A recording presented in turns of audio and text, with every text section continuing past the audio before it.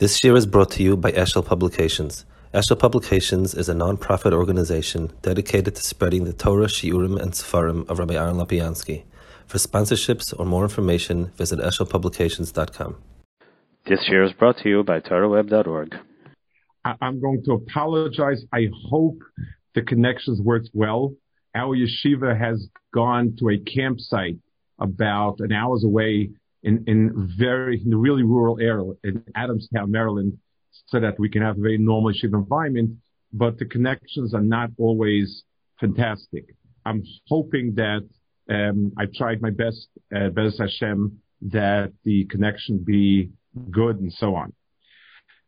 Okay, we're going to be starting Slichas Mitzvah Hashem in a week.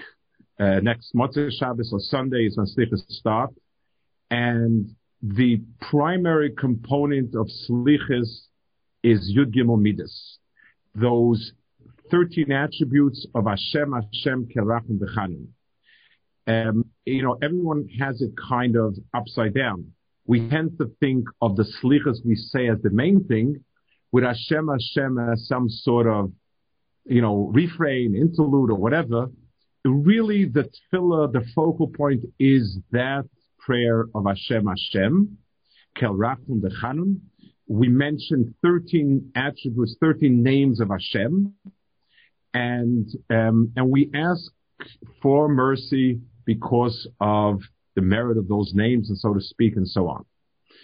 So we really need to ask ourselves, what is unique about those words? And there's a minhag, there's a custom in the Torah brings a custom that on Yom Kippur we should try to say 13 times Hashem all Yom Kippur, because 13 times 13, that's a special schos. Those 13 descriptions of the mercy of HaKadosh Baruch Hu is a special prayer. It has its origin at the darkest moment of Jewish history, and that is at the sin of the Egel. When Klal Yisrael sinned at the Egel, and Hashem said they deserve to be destroyed, Moshe Rabbeinu couldn't come up with any type of prayer that would save them, and HaKadosh Baruch Hu himself appeared and presented the appropriate prayer. And I'll read the Gemara inside Rosh Hashanah. It's Yud Zayin Amud Beis, and we'll try to see some elements of how the Gemara presents it. Omer Rabbi Yochanan. Rabbi Yochanan says, Ilmole Mikra Kasev. If the pasuk in the Torah had not been so explicit in saying Vayavar Hashem al panav vayikra, Hashem sort of passed across the face of Moshe and called out. Had the pasuk not been so explicit, we could not say it ourselves. In other words, it's a very daring way in which the pasuk presents it, and the Gemara interprets it. Melamed shenis'atev HaKadosh Baruch Hu shliach tzibur. HaKadosh Baruch Hu wrapped himself up like a chazan. V'herelo leMoshe seder tefillah, and he showed Moshe the appropriate tefillah, the appropriate prayer to say. Amalo, and he told him, Kol zman she Yisrael chotin, whenever Klal Yisrael sins, yasu lefanei keseder hazeh, they should perform the following seder. In other words, meaning they should say the following prayer. V'neimoch I'll forgive them, Hashem, Hashem. And that's that. So the Gemara gives us an extraordinarily blunt, to the point of almost the borderline of what we could say, that HaKadosh Baruch Hu showed Moshe Rabbeinu the Seder at Tefillah, and he said, whenever they do this, they will be forgiven. So first of all, what's unique about saying these words? I mean, some people tend to have sort of, let's call it a magical / mystic bent, where if you say certain special magical words, they have an effect. We shy away from that. Hashem wants goodness, and so normal prayer is very well understood. A person humbles himself, a person asks for forgiveness, a person promises to do well. Those are all things that make a lot of sense, and it's what Hashem wants from us. Hashem wants us to do what's right and what's good, and Yom Kippur in general, that's what happens. But by saying these magical 13 words, that presto, it's the abracadabra of sorts, it's repulsive. I mean, there's something magical about these words. It's the meaning. It's something about it does it require something from us, or just kind of saying this jingle and HaKadosh Baruch Hu tunes into a jingle? Those are things that are repulsive, and it must mean something much more than that. In the Gemara itself, if you read it over, there's something that sort of strikes you as being odd. He's teaching them a certain formula to say Hashem, Hashem, Ke'erachum v'chanun. So the right way to describe that would be, HaKadosh Baruch Hu told Moshe Rabbeinu. HaKadosh Baruch Hu informed Moshe Rabbeinu. That's something which would be the right way to describe it, because we're being told what to do. What does it mean he showed him? What was it to show? And it even describes it as wrapped in a talus. But Heralo Moshe Seder Tefillah. He showed him the Seder Tefillah. And then he says, whenever they do the Seder, I'll be mochel. Well, he should have said, he told them the words, he revealed to him the words to say. The Gemara seems to say that something more profound than those words had to be transmitted to Moshe Rabbeinu. Why did he need to show him something? What's the showing all about? That's a point. So our main issue is something which is to try to understand what in the world it'll do 13 special words do for a person or for the nation that regular tshuva would not do, and why does this have to be shown? Another point of to ponder is these 13 midos, these 13 attributes and names of God are called in various Kabbalah Sfarim midas of vitur. Vitur means to forego something. You know, it's like we use it in when somebody has a right for something and he's mevater. Means that you know, when you tell kids, when two kids are arguing over something, and even in our parents' Solomonic wisdom, we can't decide who's right, we'll tell one child, be mevater to the other one. Like, even though you have a right for it, but forego the right. That's what it's referred to. The problem is, this runs counter to a Gemara in Baba Kama.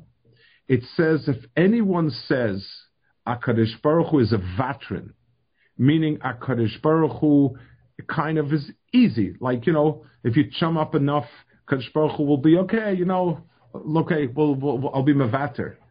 It says a very sharp expression, Yevatre chayohin. Then HaKadosh Baruch Hu will forego his life. In other words, saying that HaKadosh Baruch Hu is a vatrin, he's somebody who kind of foregoes without any rhyme or reason, just kind of, you know, shrugs it off. That's an aberration. That's distorting. HaKadosh Baruch Hu is mishpat. HaKadosh Baruch Hu wants justice and righteousness, and not carrying out mishpat is something which is, it distorts reality. It creates situations that are wrong. So if saying that HaKadosh Baruch Hu is a vatran is something which is wrong, theologically wrong, then how come on Yom Kippur we sum up these midos that are referred to as vitur? Even without referring it, but that seems to be what we're doing. What we seem to be doing is kind of asking for something that's undeserved. I'd like to introduce one more Gemara, and then I'll try to explain the points over here. This is a Gemara in Tainus. It's on Chaf Hei Amud Beis, and it goes as follows. Tanu Rabbanan, Ma'aseh b'Rabbi Eliezer shegoza 13 Tainus ala tzibur lo gshamim. Shuv Ma'aseh Rabbi Eliezer shorot me'ateva v'eser v'arba brachos v'lo nene. Rabbi Eliezer, he davened for the Amid. He was praying for the community, for rain, and he said 24 blessings that you say on a public tainus. We don't do it today, but this was done in those days.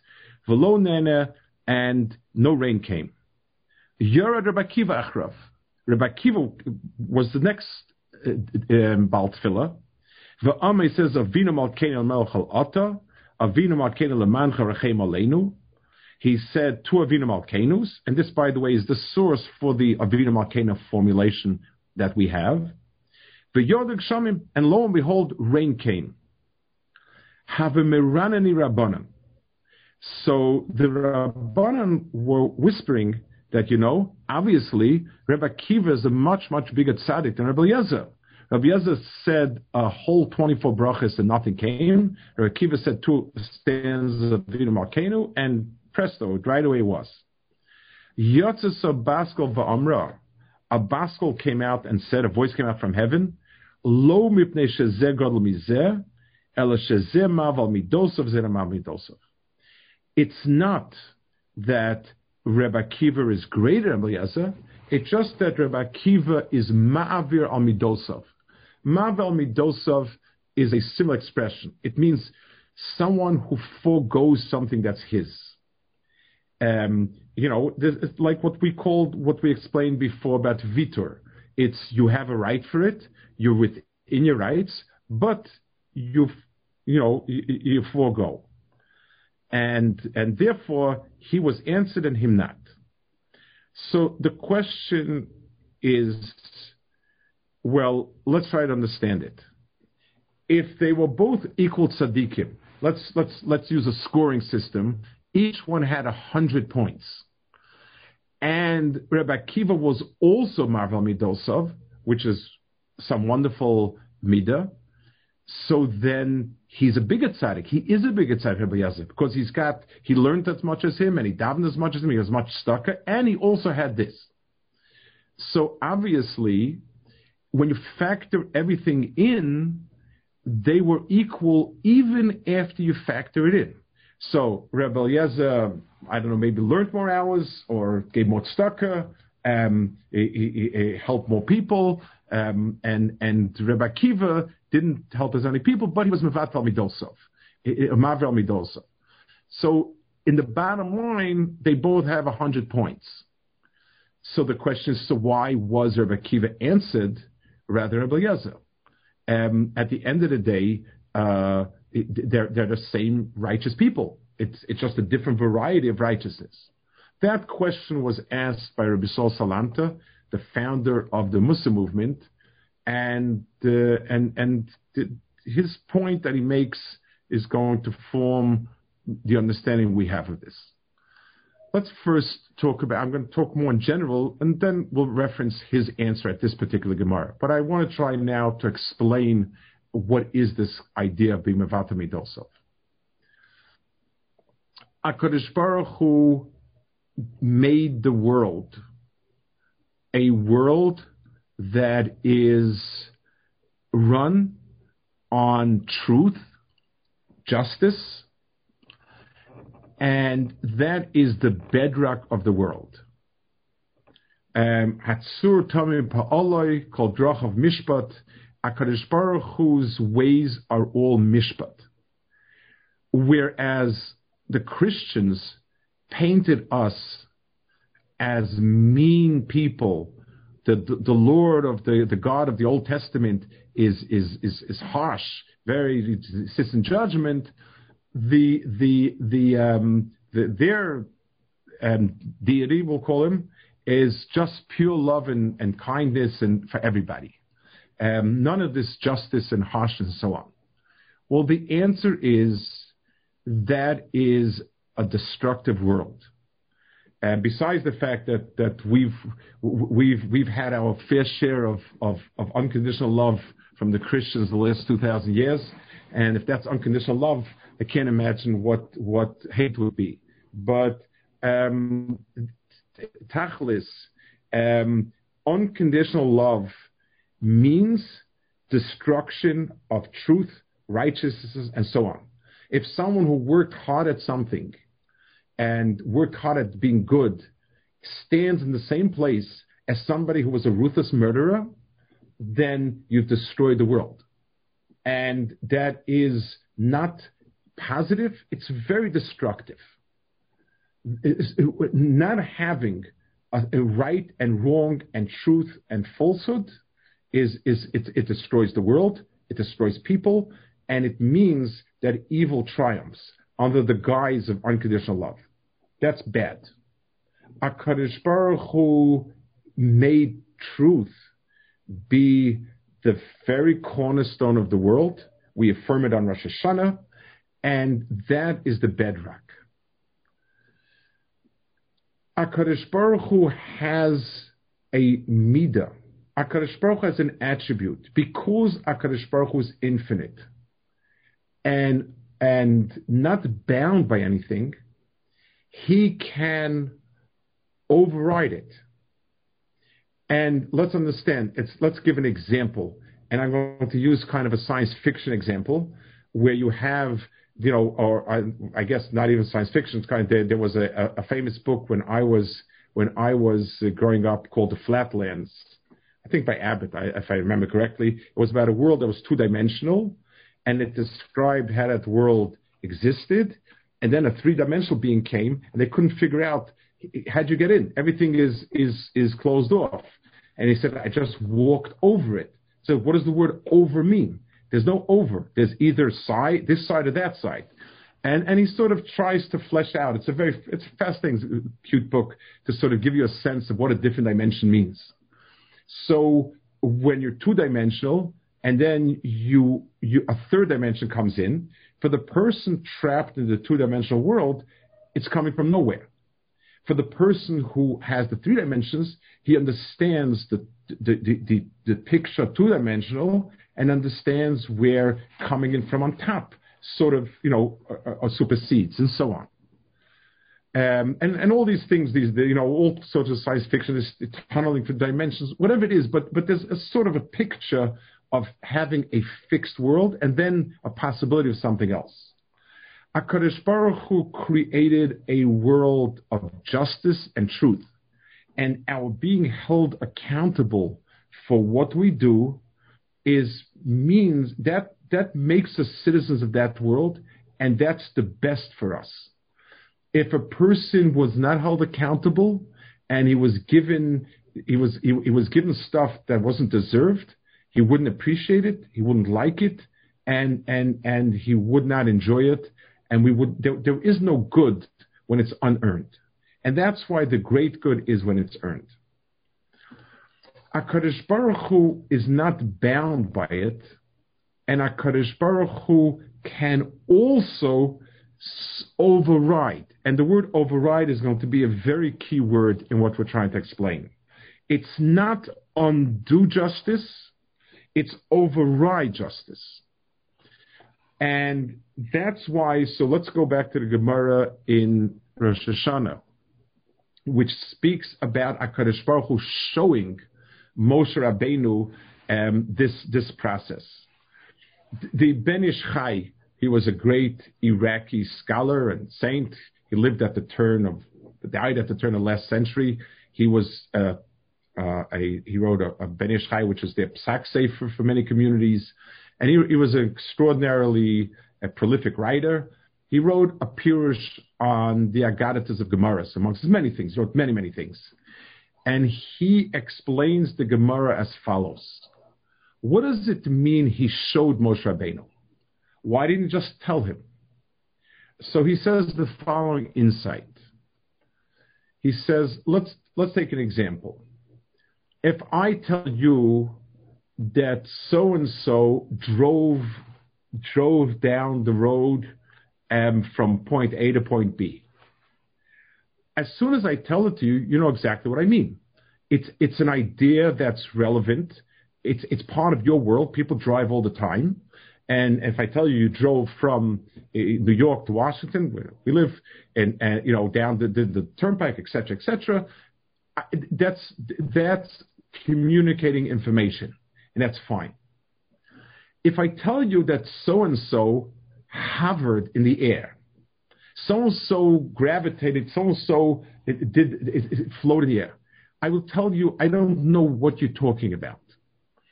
And the only way I'll possibly at least be able to come to grips with it is if you show me.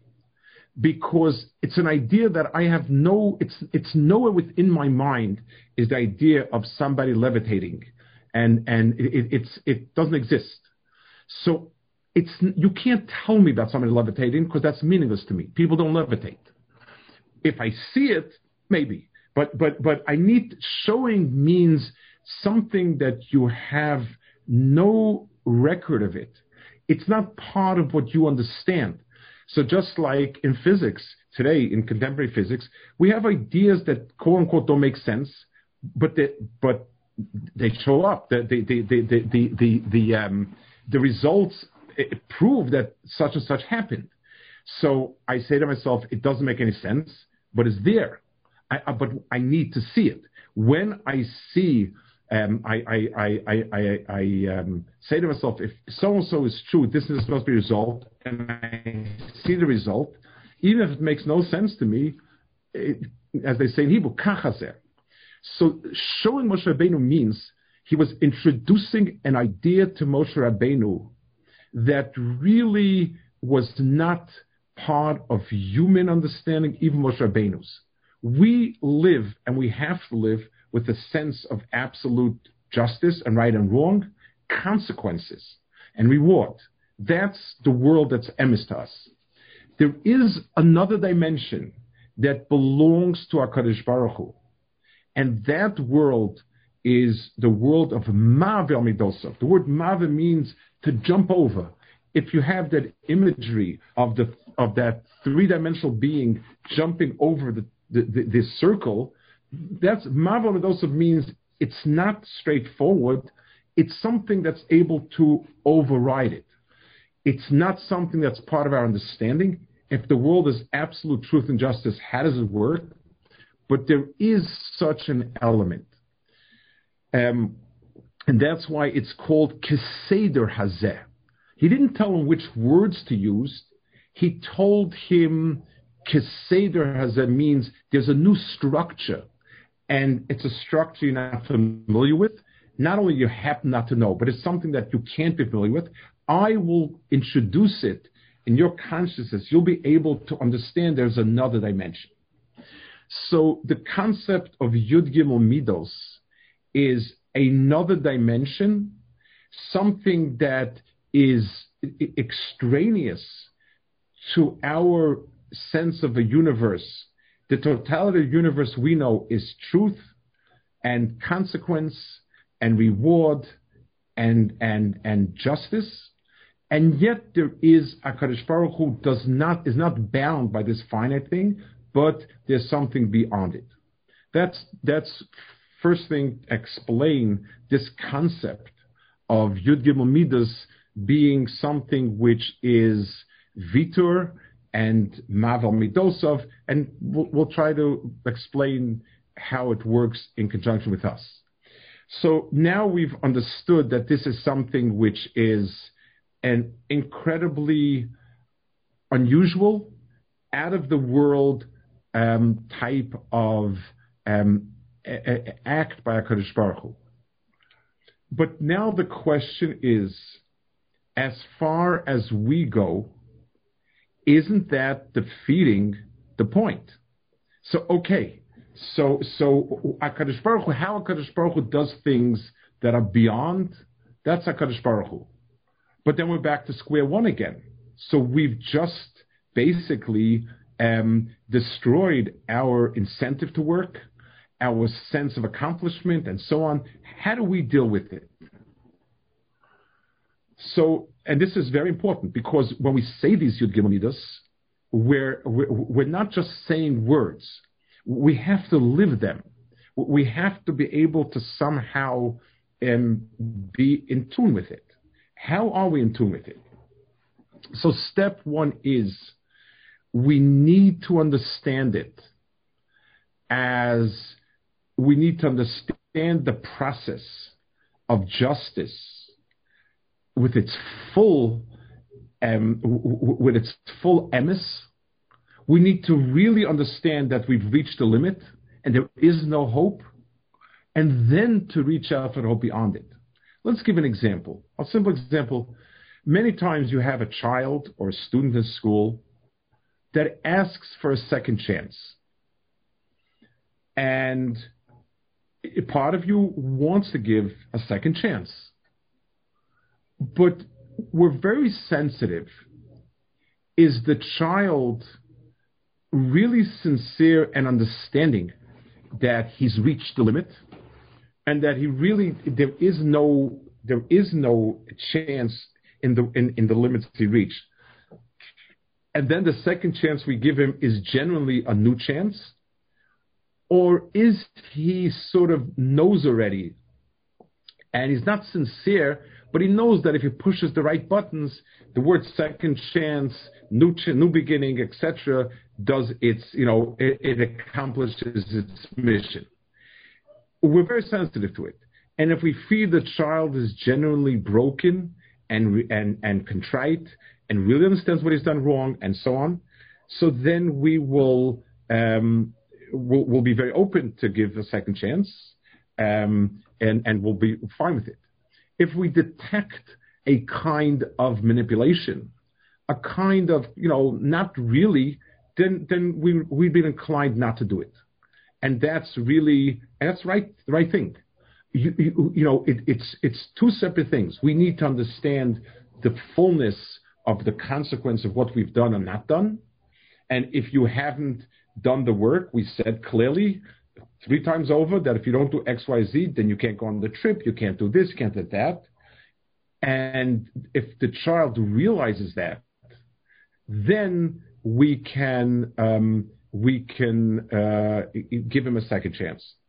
So the first point that's important, the first prerequisite for being able to tune into the Yud Gimel Midos is to understand that we've reached an end, to understand that in truth we don't deserve more, and we're asking for something at the point where we know it's the end. Then it's genuine. Then we're tapping into not distorting the truth, but we want to go past it. We want to tap into HaKadosh Baruch Hu's infinite mercy. So genuinely being contrite, that a person sits and thinks about the things that he's done wrong and the opportunities he's missed, and that he's basically doesn't deserve X, but he's appealing to HaKadosh Baruch Hu's extraordinary midah of infinite mercy. That's one prerequisite. It's probably the reason why Rosh Hashanah was set up before Yom Kippur. Rosh Hashanah is a day of judgment. And in the Sfarim, in the Kabbalah Sfarim, it's seen as a harsher day than Yom Kippur. There's not much tshuva spoken about Rosh Hashanah. Rosh Hashanah, we stand in judgment, in stark, unadorned judgment, and we're judged. Yom Kippur, which is a day that deals with, that Yud Gimel Midos were given on Yom Kippur, and like I said before, the Torah says to say it 3rd time, so on. That's already a day. Once we realize, if we tap into Rosh Hashanah appropriately, and we realize that we're not trying to negate the judgment, we're not trying to weasel our way out of it, but we're appealing to HaKadosh Baruch Hu to override it, then then we can appeal. We have a right to appeal to it and be heard. So the first prerequisite is to recognize truth as truth, to recognize our shortcomings and how undeserving we are in whatever area we're not deserving, and then to understand the appeal to Yud Gimel Midos as being an appeal to supersede something. That's the first prerequisite. The second one is HaKadosh Baruch Hu relates to us in ways that we can connect. And therefore, if somewhere in our neshama we have a ability to override our sense of what's rightfully mine, if we have a spark of that type of ability to rise above ourself, then it resonates with HaKadosh Baruch Hu. Let's go back to the Gemara in Tainus, which was Rabbi Eliezer versus Rabbi Akiva. And Rabbi Shaul Salanta gives this answer. He says it a little bit differently, but more or less the idea is what he says. Both of them were equally righteous, so that if we had to deal with what they deserve, they certainly would not have preferred one over the other. Rabbi Eliezer and Rabbi Akiva were both perfectly matched. Let's give a bit of a mashal. Imagine I have two vehicles that are priced exactly the same. So one vehicle might be quicker, the other vehicle might be more sparing in gas, this vehicle might be stronger, this vehicle might be nicer. When you add up everything, the price is the same, they're worth the same. But if I need it for a specific job, then I'm going to choose the vehicle that I need for a specific job. And if I need to go faster, I'll pick the faster one. If this was a case in the Gemara in Tainus, where we could have given them based on their merit, they would be equal. It wasn't like that. The klal did not merit getting the rain or whatever it was that they needed. But since Rabbi Akiva had within himself the ability of being Mavel Midosov, so it's true that Rabbi Eliezer had other worthy character points that compensated for it. But in this specific area, what was called for was somebody who could rise above his sense of right and wrong. And this was something Rabbi Akiva excelled at. So to tap into this midah specifically, one had to do this, one needed a person who had it within him so that we could tap into it. I want to tell over a story that my Rebbe, Reb Chaim Shmulevitz, would say in his Musa Shmuz. It's become quite famous, quoted, sometimes a little more accurately, some less accurately, but I'll tell it over the way I heard it and the way he would say it. During the Six-Day War, I came to Israel in 1970. I was not there in the Six-Day War, but during the Six-Day War, the Mir Yeshiva was situated on the border with Jordan. It was about 1 block away from No Man's Land. No Man's Land was the Shmuel Hanavi Street, those who know, and Beis Yisrael is one small street over. During the war, the Mir Yeshiva was huddled in the dining room, which was underground, and served as a miklat, as a shelter. There was bombardment, it was very rough, and at one point, the Mir Yeshiva building took a direct hit. You can still see where it's patched up, and the building shook. Obviously, it took a direct shell, and the people in the dining room thought it's all over. And everybody began davening and screaming. And Reb Chaim Shmulevitz would say over the following observation that he had, very emotional. Together with the yeshiva in that shelter was a woman who lived next door to the yeshiva. The neighborhood in which the yeshiva is an old neighborhood. Most of the houses near there did not have their own shelters. There were these public shelters, and the yeshiva was close enough to being a shelter, was kind of underground, so a few of the neighbors huddled there.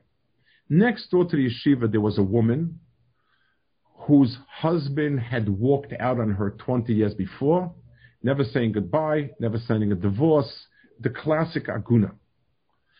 She was poor. She lived with an elderly sick father. I still remember them vaguely. They were still around when I came. And her life was as miserable, as wretched as you could possibly imagine. When the yeshiva took a direct hit, and everybody was screaming Shema Yisrael and whatever, she screamed out and she said, Ribbono Shel Olam, my husband did the worst things to me. And I have every right to be angry at him for an eternity. I rise above it, and you too rise above your anger from Klal Yisrael. And Reb Chaim would say it was her tefillah that saved us. Not the learning of the Baruch was precious, the davening was precious, but that woman's words were the ones that saved us. He would say it with tremendous pathos and emotion. Reb Chaim had a lot of very deep emotion. The point was that we're not talking about merit. We're talking about a certain ability to rise above oneself. A person exists. He has rights. He has possessions, and I have a right for certain things, and sometimes it's unclear, and we have to work it out in Torah and so on and so forth. And I'm not obligated at all to let go of things that are rightfully mine. As a matter of fact, on Yom Kippur night, there's a special tefillah that Chai Adam made. It's called Tefillah Zaka, which we say before Kol Nidre, which many people say Kol Nidre. And we say, you forgive everyone except for someone that I intend to go to court with him and take what's fairly mine. There's nothing wrong with that. A person has the right to have what's his. But a person has in himself an extraordinary midah that is somewhere from that divine attribute of being able to go past sense of self, possession, and mine. Not that it's wrong. I exist, I have a right to exist. I have possessions, I have a right to be mine. I have rights, and that's all fine. It's not because the other person is right that I let go. It's because I can rise above myself. It's something that's inexplicable in terms of self, in terms of reason, in terms of many things. But it's part of the divine spark we have. So Reb Chaim's understanding of the situation was, because she revealed a level of Ma'avir al Midosov that was incredible. This was a person who had destroyed her entire life, and everything he did was totally unjustified, and yet she could rise above it and let go. That allows a person to tap into the extraordinary attribute of Ma'avir al Midosov. So let's put it together and sum up. Yom Kippur is a day where not only did HaKadosh Baruch Hu give us the Torah and forgave us, but Yom Kippur is a day when HaKadosh Baruch Hu revealed to us another aspect of His infinite being, and that is Yud Gimel Midas. It's an extraordinary way of dealing with humanity that goes beyond truth and justice and right and everything like it. it's the incredible interaction that allows us to survive. But there are two extraordinarily important prerequisites that without it, it won't work and it can't work. If a person sees God as being quote unquote soft, if he sees right and wrong to be flexible, malleable, then he'll never get extra good, because that extra good is destructive. The kid who's a brat and knows how to manipulate his parents or his teachers, the more you give in, the worse you're feeding the worst part of himself. So there's no way we can face HaKadosh Baruch Hu and tap into these Yud Gimel Midos unless we concurrently understand how powerful and strong truth is. And we call a spade, and we know that we're wrong, and we know we haven't measured up, and we know we've come short, and we are undeserving. If we feel that to its full extent, then it's possible for HaKadosh Baruch Hu to reveal that beyond Midah of Maval Midosov. And the second prerequisite for being able to tap into it is that we have in ourselves a chord that resonates with it. That on occasion we have and we're capable of saying, this is not right, but as a person, I have superhuman capacity. Hashem gave me a neshama that allows me to rise above myself. And even if the other person is not deserving, and it's once in mine, but if need be, and if it's right, I can be Mavil Midosov. So, being Mavil Midosov doesn't mean I distort what's right and what's wrong, but it means I rise above myself. It's not something that makes sense. It's not something that we can explain within human behavior. We can explain it because we have that spark in us. So saying these words of Yud Gimel Midas is not simply a magical formula of saying the right words to get it going. There's no such thing. That's nonsense. There are no magical words. It's not a game. We're talking about tapping into the extraordinary Midah of HaKadosh Baruch Hu that is beyond reason, beyond. And if we do what we need to do, we understand the fullness of right and wrong, and we find in ourselves that sense of extra, then we can this extraordinary Seder Atfilah HaKadosh Baruch Hu showed Moshe Rabbeinu, this extraordinary way of approaching Hashem that he showed Moshe, something we could never have thought of ourselves. That's when we can tap into it, and hopefully this year we've had a rough year. We still don't even know where it's going. We don't even know the implications. We can sit and be very apprehensive about its implications in many ways in terms of health, going forward, what's happening in terms of economy. The economy is taking blows. How will that play out in terms of social fabric? In terms of many things, it's quite a fearful time, because who knows? And for whatever reason, the world has been called to task.